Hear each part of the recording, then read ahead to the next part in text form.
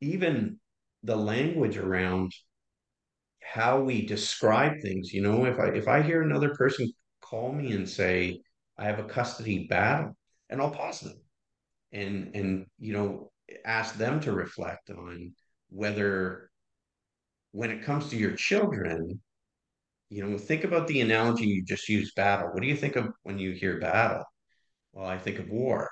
And is that something that you would want your children to be surrounded by, right?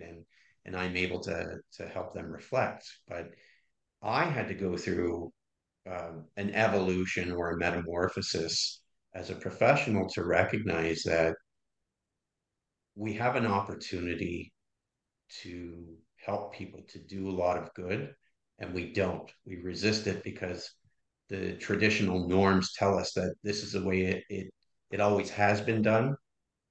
So this is the way that we need to continue to do it. It's almost like there's a mentality, if it ain't broke, don't fix it. But the reality is, if you ask any practitioner within the system, they'll tell you how broken it is and how devastating court can be, even the judges. And yet there's no movement to change it. Welcome to the Attune podcast, where we look at bringing trauma integration into professional systems and settings. My name is David Young, and this is the project of Wholehearted in our ongoing series about trauma and the legal system. Today we're going to be hearing an interview with David Moreau. For over 20 years, David has practiced law with empathy, compassion, and integrity. He's been formally trained as both a family mediator and a collaborative legal professional, and he's accredited in both and was one of the first in the province of Ontario to receive recognition as an advanced collaborative professional. Throughout his career, David has observed and analyzed the legal system and has spoken widely about reform and change. He's acted as counsel for both parents and children in the family justice system and has been able to witness firsthand the impact that adversarial processes can have on families in transition. Through his training, he continues to learn new skills for conflict resolution, which give the participants the ability to listen, communicate, and solve their own differences both now and in the future.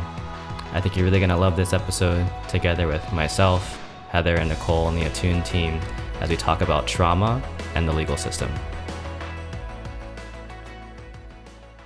Today, I'm here with Dave Moreau, and we're sitting down together in a conversation together with Heather and Nicole, and we're just really kind of getting to know David and his experience at the Attune training, but also his greater work in the world and what he's been doing with people. So welcome, Dave. It's good to have you. Thank you very much for having me. It's wonderful to see everybody again and to hear everybody's voices. Yeah. And Dave, I know you've referred to yourself as a recovering litigator, but I'm curious, what would you like us to know about you before we start asking more questions? Oh, geez, where to begin? Well, the recovering litigator title was actually kind of tongue in cheek. I was presenting at a conference down in Windsor for a friend of mine, and I stood up to the microphone and I said, "Hi, I'm Dave. I'm a recovering litigator."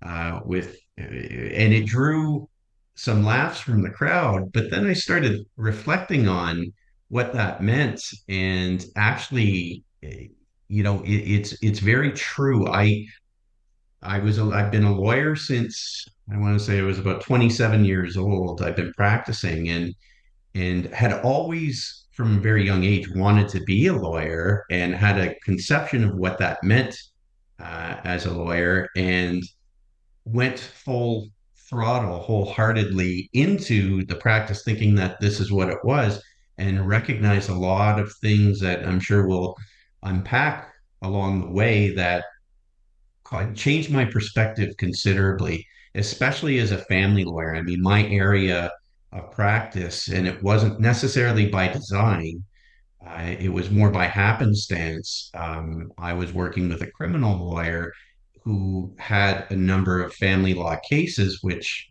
got passed to me, and I realized that I was good at what I did, and I found it gratifying at the time being a young practitioner, and ended up embracing it from there. Although, if you would have asked me before I started practicing law, I actually had envisioned myself being an employment lawyer. Mm, But as I evolved as a practitioner, I developed this idea that the way that we had always done it and never questioned may not be what families need in that moment. And so when I finally in 2016 stopped litigating, going to court, I developed this title for myself called the recovering litigator. So that's the genesis of it is me evolving as a professional and not just as a professional, as a person and really embracing, some people see it as dismissive. It's not, that's not my intention. The title recovering litigator is more about my journey than anything else. So that's how I ended up with that title. I mean, I think most people would call me a family law lawyer or a divorce attorney, but I like recovering litigator better. I think it embraces who I am a lot more. mm. What are some of the main ways that you changed from when you were 27 to where you are now in your journey from, I guess, litigator to recovering litigator and then into the work that you're doing now? No, that's a good question. So when Nicole and I have had a lot of conversations unpacking this. When you go to law school, the idea is that it doesn't necessarily teach you what I've now realized are necessary skills. Becoming attuned with others is extremely important. How to uh, how to really get at people's interests and their fears and their concerns, how to gain insight into where they are so that you, as a professional around them, can help to guide them, but not navigate them, still allow them to steer their own ship. So when I first started, all I had was, okay, this is what a lawyer does. Law school teaches you how to study cases, how to argue vociferously or vigorously, and that's what I did. I came out. I was a traditional model. I was a very successful, or at least in my mind, I was a successful litigation lawyer in the courtroom. I was, you know, I think a pretty devastating cross examiner. Those are all the things that at that point in time I held as valuable. And then about 2009, I think it was in 2009, I was involved in a particular case. And without getting into the specifics of it, I did my job. I was successful in doing my job. And one of the things that happened was, as a result of me doing my job, the parents of this younger child were impacted in the way that they were able, or better described as unable, to communicate. And what ended up happening was when I did the trial, and this all came up because I was asked in a mediation training course, what was my best day as a lawyer? And I thought, I know exactly what that means. You know what? I did such a great job. Uh, I still have the decision somewhere, 36 pages of brilliance, a testament to my job as a litigation lawyer. And, I was very proud of that. I got everything that, my client was asking for. And then as time went on, I remember this particular person calling me back and saying to me, something's happened, the circumstances have changed. What do I do? I said, you need to contact the other parent. And their immediate response was, well, I can't do that because, you know, the trial that we did had an impact on our ability to communicate. I can't communicate with this person again. I said, well, in the circumstances, that's my advice. And then jump forward a few more years. I don't know why, but this young person's name was in my mind. And something must have caused me to look into her name. And so then I jumped forward to probably my worst day as a lawyer in 2016 when I found out that the young person who was the subject of this lengthy trial, had committed suicide at 16 years old. And I think at that point I made a decision, conscious decision, that um, we have a system that isn't self-reflective, that doesn't, in my view, look to improve, although it seems to say the right things and give the sound bites that everybody loves to hear. But when you put the plan into action, it doesn't happen. And what I've come to find is it's a very ego-driven profession. So I said I'm not litigating anymore. And so from 2016, I did continue to go to court, but only as an advocate for children. At that time, I had a contract with the Office of the Children's Lawyer, as it's known in Ontario, Canada. And I continue with that because I found that the voice of the child that I could bring to the table often had an impact of causing parents, or other, I'll call them players within the system, to think about, their position or the perspective that they were bringing. And I was able to utilize the young person's voices to be able to help them navigate resolution so that they can move forward and hopefully move forward in peace. But I recognized around then that, I mean, we have such a violent system. I used to react to that, and I might be harsh when I was talking to that person.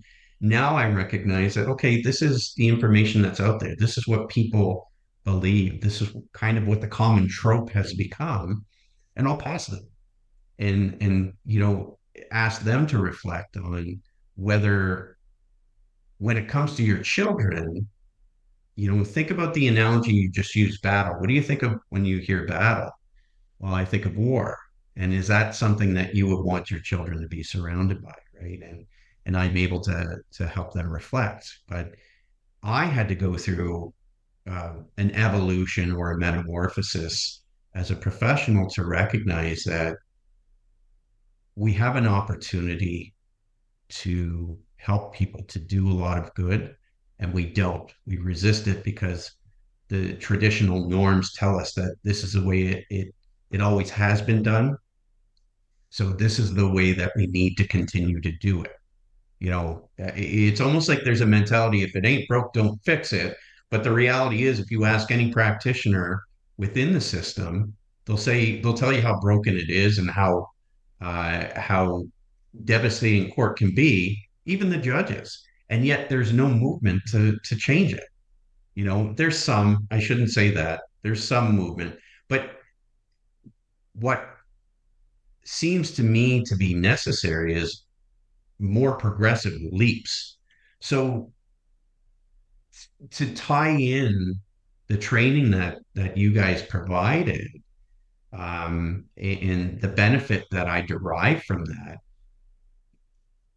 I think any conflict, whether it's courtroom conflict or whether it's just a neighbor to neighbor dispute, it starts with how you're impacted by what's going on. And if you're not able and adept to recognize how you're being impacted, then chances are the approach that you're taking is going to uh, spiral in a negative way, because that tends to be how we as human beings see conflict. So it's stopping and pausing that's so important. And what you know helped me along my journey was hearing from all three of you and Sarah as well. Helping to connect with myself. So it's an ongoing journey. This is never going to end. Um, uh, where I end up professionally, I don't know. Right now, I still remain committed uh, to trying to help a broken system evolve. Mm. Um, and it's a daunting task and may not be a feat that's accomplished in my lifetime or even the next generation. But if we don't have people that continue to do it, And there are days, I'll be honest, guys, where I'm just exhausted and I feel like throwing my hands up and saying, why am I trying to help a system that really doesn't seem to want to Hmm. correct itself? It doesn't seem to want to grow and evolve. You hear all the right things. I've heard all these things throughout my career, but when you start pushing people into action, everybody falls off and they fall into the ways that we've tended to do things. And I'm frustrated. I'm also getting older and crankier, so that may be part of it too. Wow. Yeah, thanks, Dave. And feel free, Heather and Nicole, to chime in. Um, it sounds like you've really gone through a whole evolution yourself. And it's interesting when you speak about the legal system, it sounds like you include yourself in that system. That you haven't chosen to left, but the way that you serve has changed. But you really are not a part of your own self evolution is also helping the system evolve. And it's amazing to kind of hear your commitment to the system that you are a part of, and that you even kind of have like a remorse on behalf of the system for itself. Well, and that's interesting, David, because I sometimes find that what seems to be lacking in society on the whole right now is that lack of accountability and responsibility. And if what I can do is model that, yeah, by pointing inward, because I can certainly say, and when I'm talking to people who seek my assistance, I was a part of the problem. There was a time where I used to describe um, the legal system as a hurricane.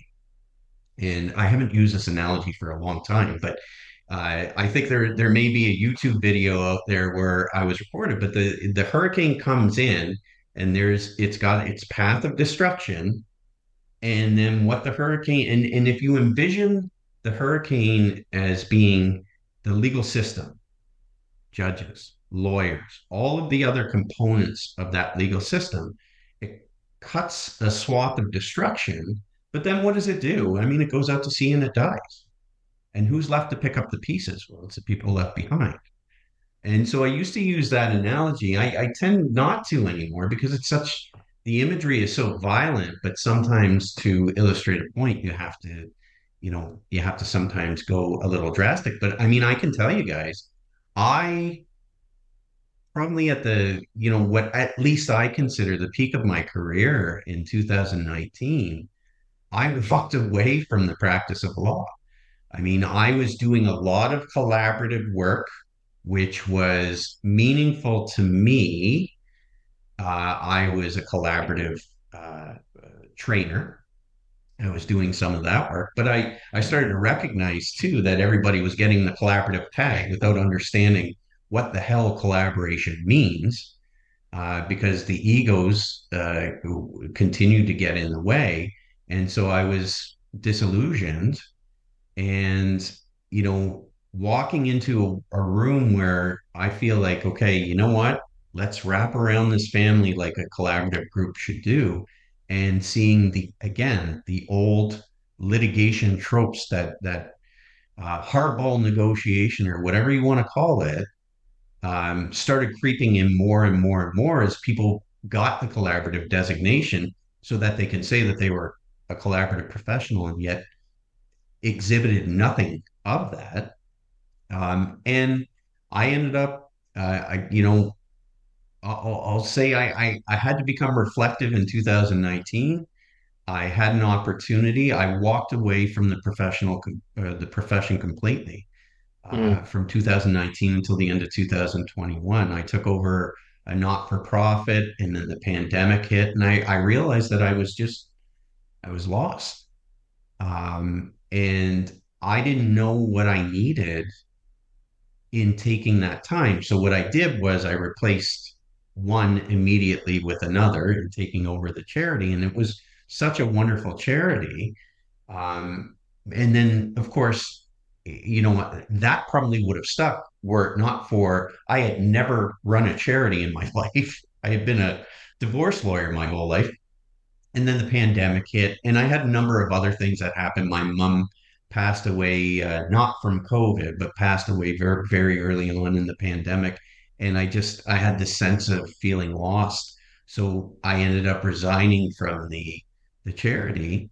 And for, between 8 and 10 months, just kind of floated, trying to find myself, thinking that, okay, uh, the universe is going to speak to me, but I wasn't really listening. But as time had gone on, I think I started learning more about myself. And then jump forward to the end of 2021, I came back into the practice and I came back and I said, I'm just going to do this my way, uh, with the values that I've created. And again, meeting Nicole, meeting you when I did was, I think, critical in that journey because it was very early on. I think you and I, Nicole, met in early 2022. And that's at the time you had the conscious contracts course that I took. And one of the exercises in that was to develop your values, your mission statement, your value statement. And again, I'm not necessarily the type of person that does that, but the exercise was a component of it, and I embraced it. And then I realized, you know what? You can do this differently. I mean, yes, every day I feel like a salmon swimming upstream. It's a corrupted to a point where I feel some days like the system doesn't want to get better, but I'm going to keep swimming. As long as I do this, I'm going to keep swimming, and ultimately, my hope is that my legacy is impact in that, and the impact doesn't have to be my name in lights and Dave Moreau did this. I don't care about that. But if I help someone, or hopefully more than just one person along the way, that's kind of my mission. And what you guys do is so critical to that. That's stopping, the pausing, the reflecting. You know, I sometimes I don't. I think we become so used to labels, societal labels on everything, that what it does is it almost abrogates us from taking any responsibility because, David, I could put a label on you, so therefore it's your fault because I've labeled it. Can't be me because the label belongs to you. One of the ones that I've seen more recently is Mm. when I see narcissism, right? And I see that word, I think in a lot of cases being overused. You still have to ask the question, okay, so even if that is the case, so now what? Where do we go from here? Right? The problem won't magically resolve itself. So I think, the training that I've been taking, and especially the training that I took with you guys, helps me with that. It helps me stop, pause, and maybe ask better questions that will bring out the best in the people that I'm trying to help. And that's where I think it's so critical. I can't imagine going back to day one when I was a practitioner and doing things the way that I used to do it, where it was, listen, I'm going to ask you a set of questions. You just answer the questions that I've asked, right? Don't deviate. Don't get into a narrative or editorialize things. Just answer the questions so that I can develop a theory of the case. Now, I'm oversimplifying it, of course. I mean, I was always a caring, compassionate practitioner, but I think sometimes he became so focused on the system and navigating it through, Mm. that it became more of a game. And it's not. It's humanity and it's people's lives. And, the fact that we kind of have professions that reduce it to this game, and I see the gamesmanship all the time, is is not a credit to those individuals, those human beings, those families that we're trying to help. Yeah. I don't even know if I answered your question. I go on my own tangents. What can I say? It's the Gemini way.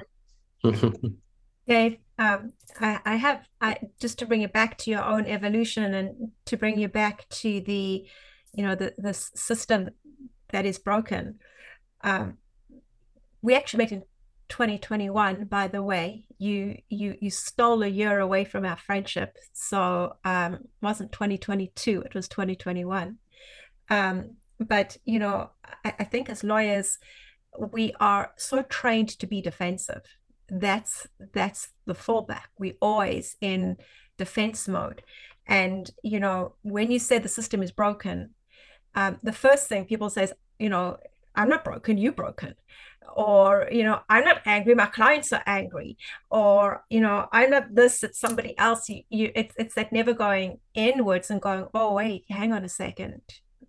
Maybe there is that's something. And why lawyers can't do it is because that means being vulnerable. And we are taught in law, you're not allowed to be vulnerable, because if you're vulnerable, you're weak. If you're weak, you're not an effective lawyer. And I think what I want to I see your evolution from the time we met in 2021, when you were already you'd already decided you're already then you were a recovering litigator. But when I see the evolution of 2021 to where we are now, it's with such a sense of vulnerability that you did become hugely courageous in your vulnerability to admitting certain things and admitting that things have to change. And I think for me, this training highlights that it's okay to be vulnerable. It's okay to be hurt, and it's okay to be broken, and it's okay to be wounded.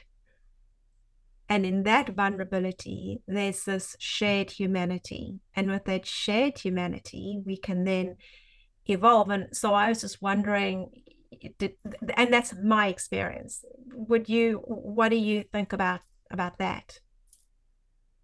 You know what? That is such an accurate encapsulation of what I've gone through. I mean, my approach with the human beings that I'm helping is I'm not always going to be my best version of myself. I mean, we're going to have those moments, and I can always circle back. And when I'm talking to people in helping them be their best selves, part of it is acknowledging when you haven't, or when you may be feeling the frustration and stopping, noticing it, recognizing it. And often what I do, I find that the approach of when I'm talking to people, identifying it right away in real time with that person, right? This is where I am. And, this is coming from frustration. And you and I are talking about navigating through this. And here I am not being a good example to you. And it's powerful.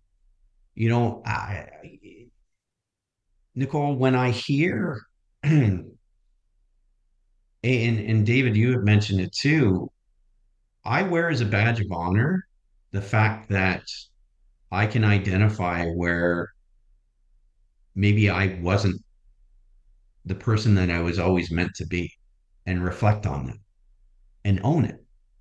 Because taking that responsibility, holding yourself accountable, that's how we're going to move forward. So I completely agree, Nicole, with your sentiments and how how the course has helped in that way, because we're told not to be vulnerable. I don't know. I had a mentor who said, never say you're sorry. What if you make a mistake? Of course you can say you're sorry. But that was the kind of that tough love mentality that I was introduced to when I started my journey to become a lawyer. It's I think if we were all more vulnerable, yes, there are those out there that are predatory. They look for the vulnerability and they want to exploit it. But I think most are genuine and authentic, and they want to be their authentic selves. But we have systems that have been created that tell us not to be our authentic self, because that's a sign of weakness. I mean, it's stupid. It really is. It's ridiculous. And, every day I'm learning how to embrace that vulnerability more and more and more. And it's tough because and it's not because of my upbringing. I had a good, loving upbringing. So it's not because of that, but somewhere along the way, I was taught that it's not okay to not be okay. It's not okay to be vulnerable because vulnerability is equal to weakness, which is silly. Right. It's not human either. Yeah, it's great, Dave and Nicole. And I think one of the things we talk about um, in the training and in the attuned community is that one of the foundations for vulnerability and responsibility are the same. And that before you can be responsible and before you can be vulnerable, you need to be available. And so the reason why I like the attuned training being trauma informed and trauma responsive in professional settings is that by attuning to ourselves and to the world outside of us, we experience ourselves as available for our own life and available for the people that are in our lives. And when I can be available, I can actually be vulnerable. I can be vulnerable appropriately. I'm not over vulnerable. I'm not too defensive either. I can actually be present. And when I'm available, I can be responsible for how I'm showing up to other people and the way that I'm actually reacting in the world.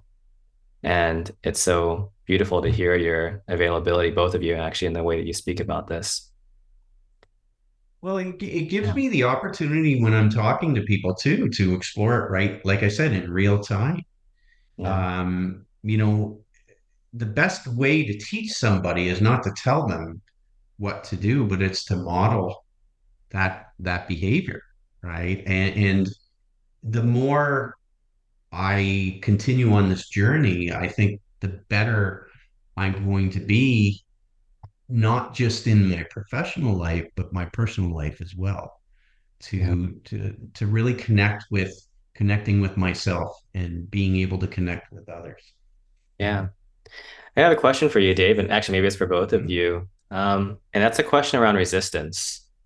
Because oftentimes in the attuned training, we speak about how resistance has some kind of intelligence behind it. So if I'm working with somebody or with a group and we say, well, I can't feel my feelings, I can't feel my emotions, or there's a resistance to being able to feel a pain or a sadness, we would say, we can reframe that to it's not that I can't feel my feelings, it's that I could turn off my feeling. That was something that I could do. And so that the resistance at one point in my life served some kind of function. It was intelligent. And I become curious about the legal system and resistance to changing or resisting to evolving and what function is being served by that resistance. Because I find that oftentimes by becoming available for the intelligence behind the resistance, that's actually what's needed for the resistance to develop and change. And so I become curious from you both personally, but actually as a system, what intelligence does the resistance within the legal system serve? Well, you know what, and I think I would turn to Nicole on this because Nicole, the work that you've done in this area to, I expose is a word that's coming to mind, but it's probably not the right word, but just in terms of, working towards a more compassionate system. So yeah, I want to hear your thoughts on that. Um, wow, my thoughts are going a mile a minute on this one. But I think, first of all, we know about, I think the legal system doesn't know any other way. So what exists if you're saying that the system is broken, or you're saying that the system is wounded, or you're saying that the system needs to change, well, lawyers like to know what the change looks like. And if we say, well, we don't know, that's very scary because it heads into uncertainty. And lawyers, if there's one thing lawyers don't like, that's uncertainty, to an extent that we have to have 7 different plans with a client. So if this doesn't work, we've got this plan. If this doesn't work, we've got this plan. And what we say is, let's just let it evolve in the way that it needs to. So I think the lawyers don't like uncertainty, but I find lawyers talk the talk, they don't walk the walk. Lawyers want other people to change, not themselves. So lawyers say lots of things. Oh, trauma is important, or healing the system is important. We need to do better. We need to help. But when we say, well, it's not the system that needs to change, it's you within the system that has to change. So what are you doing to either change or to help change the system? Well, that becomes accountability, and they don't want accountability. So, and I think there's an underlying of fear and uncertainty of, well, we know no other way. So if we've only been trained a certain way and you're telling us to be a certain way, will we still be good at what we do? Because they don't know where they're going to be headed into. And that's very scary. And they don't want to be vulnerable. It's not how we've been trained. So I think it's all in you asking us to be a certain way, but we don't know what that looks like. Well, which is why I've often seen people talking the talk and they try. I think with most there's a genuine effort to move in that direction. But when you feel threatened, they they then devolve back into that prior. I don't know how many times I've seen it. I've seen the collaboration turn into a heated negotiation, right? A very positional negotiation. Those same people that I'm working with are the ones that can say all the right things that had an effect on their clients choosing that process.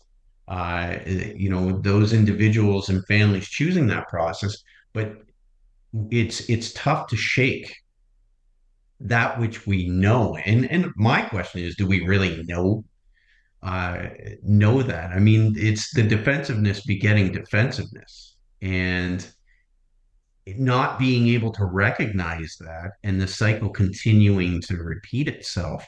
That's some of what I've reflected on as you were talking.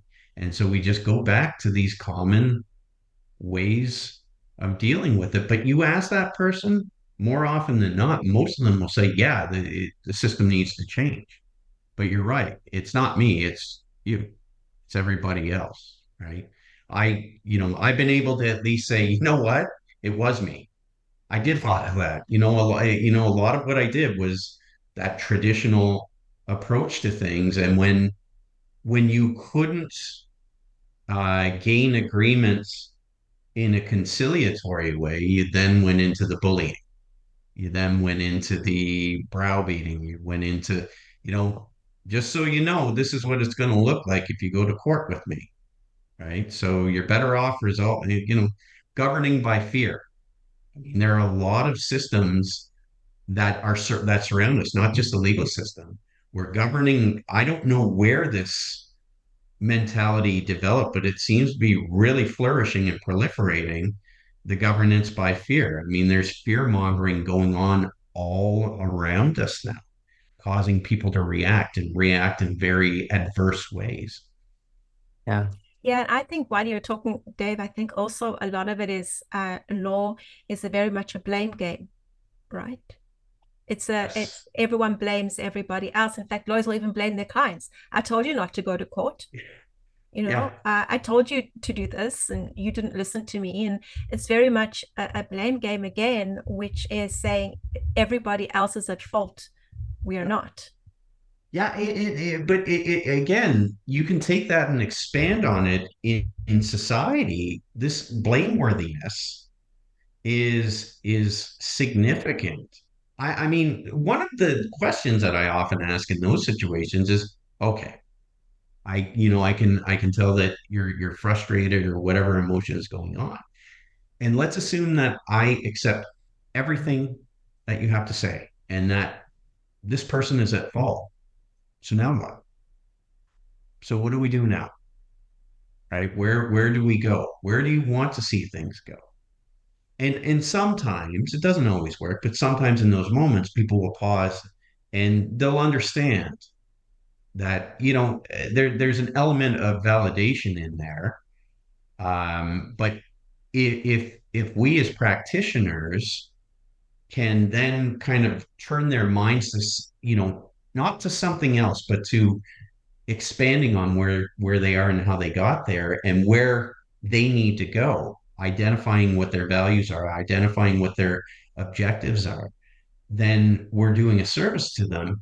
But more often than not, what I see professionally is it stops there. All right, no, your client did this. I don't, how many times have you and I, Nicole, seen that letter, that initial letter that comes out where it is a litany, usually 3 or 4 pages of blame foisted on the other person. And you're expecting, so what I'm talking about, Heather and David, is, that initial letter that's meant to be my introduction as a lawyer to the other person, and it's an attack. And yet I still see it's never been effective. Nobody turns around and says, "Oh my goodness, I better resolve this right away." What does it do? It's more defensiveness. And then, then it turns into the mudslinging, the back and forth. And sometimes I see that the lawyers are the biggest part of that problem. They just continue to engage in that. And sometimes you're not going to be able to pull those other lawyers out of it. So what do you need to do? You actually need to, that's when I turn to the individuals that I'm helping to say, okay, how can we, if we know this is what we're up against, let's then look at what our options are. But yeah, the blameworthiness is significant and pervades not just the legal system, but all of our systems. I mean, I've had to basically walk away from social media because I can't stand it. Right? Nobody, no accountability, no reflection, no responsibility. Just it's not me, it's you. But in that, no exploration beyond, okay, so that's how you feel. So let's, help me understand. One of the best leads that I have when I'm talking to somebody, whether it's a question or what, so help me understand what's going on that caused you to get to where you are, or where is that thought emanating from? And I think when we're helping people in conflict, we have that's our superpower. Our superpower isn't uh, you know aggressively attacking somebody so that they capitulate and we're winning in the negotiation. I mean, we predicate, especially in the legal system, we put a premium on winning, this concept of winning. I mean, and yet you'll ask any family lawyer, well, nobody wins in family law, yet they continue to repeat the behavior. So it's really interesting that we just seem to be embracing. And it's not me, it's you, right? The blameworthiness. Yeah, thank you. Yeah, as I hear you both speaking, some of the questions that show up for me in the background is what emotion does the resistance keep suppressed? And like if I'm working with a company or with a family or with a client, usually the resistance is serving something and it kind of keeps some kind of emotion suppressed. And Nicole, when you spoke about kind of like, well, if it's broken or wounded and we're just playing the blame game all the time, like you were saying, Dave, then, well, where would we go to? What would the system become? What would we do with ourselves? And it sounds like for me that that's very scary. Like that's a lot of fear and also like a lot of grieving because it sounds like it would be being accountable for a lot of transgression towards other humans, and that the overwhelming fear and also maybe grieving or sadness around that is actually can be feel like it's too much for an entire system to take on at once. And so even though there's a push for advocacy and change, it actually pushes up against that resistance, which is serving some kind of intelligent function. Like I'm not ready to feel that fear or go into that kind of sadness yet. Yeah, and yet the Yeah. system, David, will pressure people into making those decisions and creating the finality, but it Mm. doesn't augment itself with the necessary professionals to help them process and unpack their Mm. own emotions. I mean, when I think about the different intersections within family law of different areas of, mental health or other things, why wouldn't we have a system that embraces other professionals and other, the legal profession is very, in a lot of ways, is so egomaniacal that, I have to be the person that answers everything. I don't need to consult with an expert on this, somebody who may have a better understanding. And as long as that And I'll call it arrogance. As long as that arrogance or that need to be needed continues to exist, it's going to be difficult to improve and implement the change that's needed. I mean, Nicole, I've seen you do the work that you do, and it makes eminent sense. And yet, even in that, with a group of professionals that I would have thought would have embraced it, what I heard was resistance. Yeah, Crazy to me. one thing that came up for me, I don't say anymore. Dave and you and I have debated this before. Um, I don't say the system is broken. David Mm-hmm. says the system is broken. I say the system is wounded. And the reason when I did say the system was broken, I had many lawyers get so upset with me and going, no, it's not broken. I am kind and I am compassionate and I help many clients and you don't know what you're talking about and maybe your experience you think it's broken and very defensive. And I realized that in my saying the system was broken and they are feel that law they are very much part of the system, I was saying that they are broken, or they would see it as though I'm saying that they are broken, or I'm also not witnessing or acknowledging their good work in the system. And that lack of acknowledgement and being seen as broken within the system got them very defensive. Um, and it all came down to okay, so how it made me realize how integrated that they couldn't actually separate themselves from the system. So when I said the system is broken, they took it as I'm saying you're broken, so you're part of the problem, which is not so. It was easy to say the system is wounded because then it was maybe easier for them to digest it a little bit better. But I realized how lawyers are so enmeshed in the system that it's actually a personal attack on them by saying the system is broken. Yeah, I mean that's a very profound point, and you and I have explored that. And I would necessarily say we disagree. I agree with you.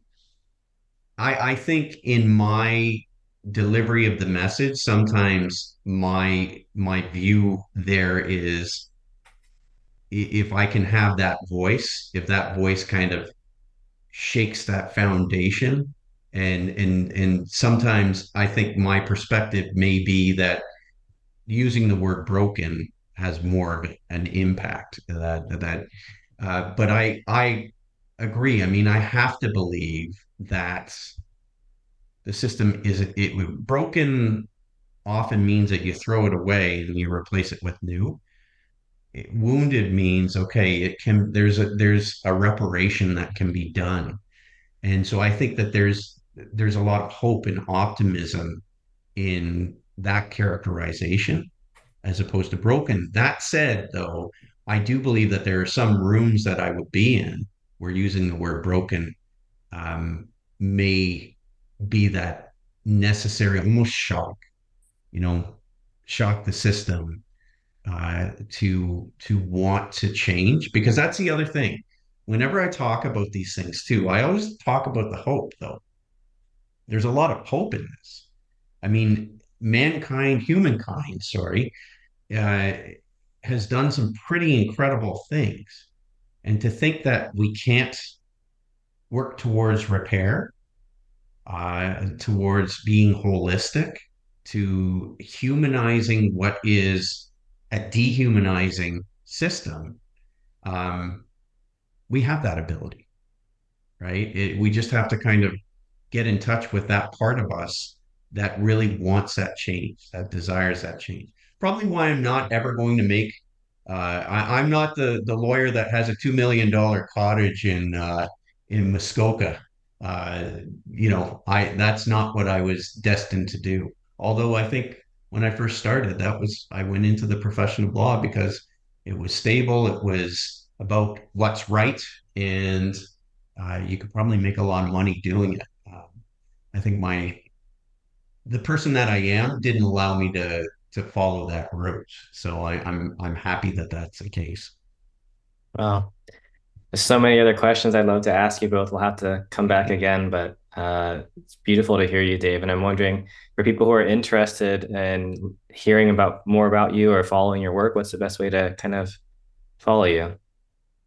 Yeah, I mean, my website is davidmorneau.com. Name of my firm is Morneau Family Law and Legal Innovation. I do have on Instagram, I'm the recovering litigator, so you can find me there. I've been not as active on social media more recently as perhaps I have been in the past, or find me on LinkedIn. I mean, I find LinkedIn is where I really put forward, um, the thoughtful stuff, and I realize that typically what I put out there, it doesn't come from me. It comes from the community that I've surrounded myself with. People like you guys, people, other people whose work is so important, and being able to share somebody else's idea to cause people to think. I mean, I find that a lot of times social media is about the recognition and the soundbite.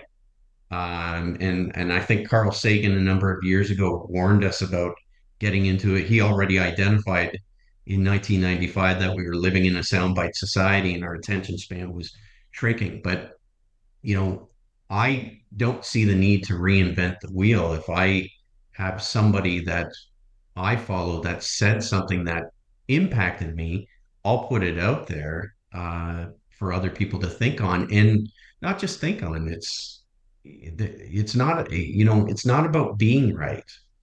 Our journey in life, I think we're too programmed to think it's about being right. It's about getting it right. And getting it right means that you make mistakes along the way. Getting it right means that you recognize the mistakes that you've made and you improve how you approach it going forward. Getting it right also means that what we're taking in from around us isn't just our own thoughts. It's thoughts from other people, people who have the experience and the expertise to be able to share where they've been and fitting it within the construct that we're trying to build. Wow. Dave, I want to acknowledge you before we close and get some final thoughts from Heather and Nicole. But I want to acknowledge you first, I think your responsibility and accountability, both for your own life, but also for the system that you're a part of.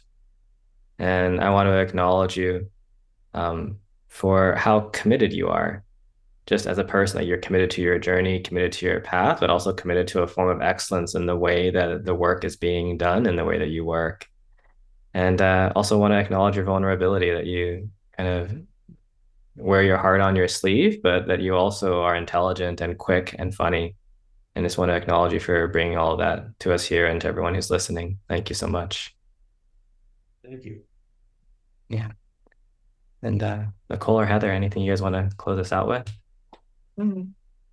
Just to thank you, David, for the thoughtfulness that you've invested in your career, in your profession, in your own journey.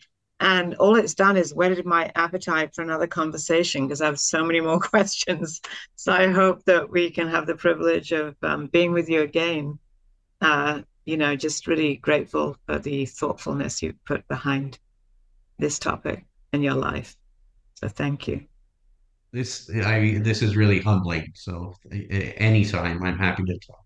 Thank you, Dave. I just want to acknowledge our friendship, both the professional friendship and then a personal friendship that we've developed over time, and that I do not know a more loyal person, a more loyal supporter of friends and family who you hold dear. And I want to acknowledge that. And I know I've told you, but it means a lot to me when someone is so loyal, and so supportive and so kind, and that you shine that onto me all the time is it's a very blessed place to be. So I want to acknowledge you for that as well.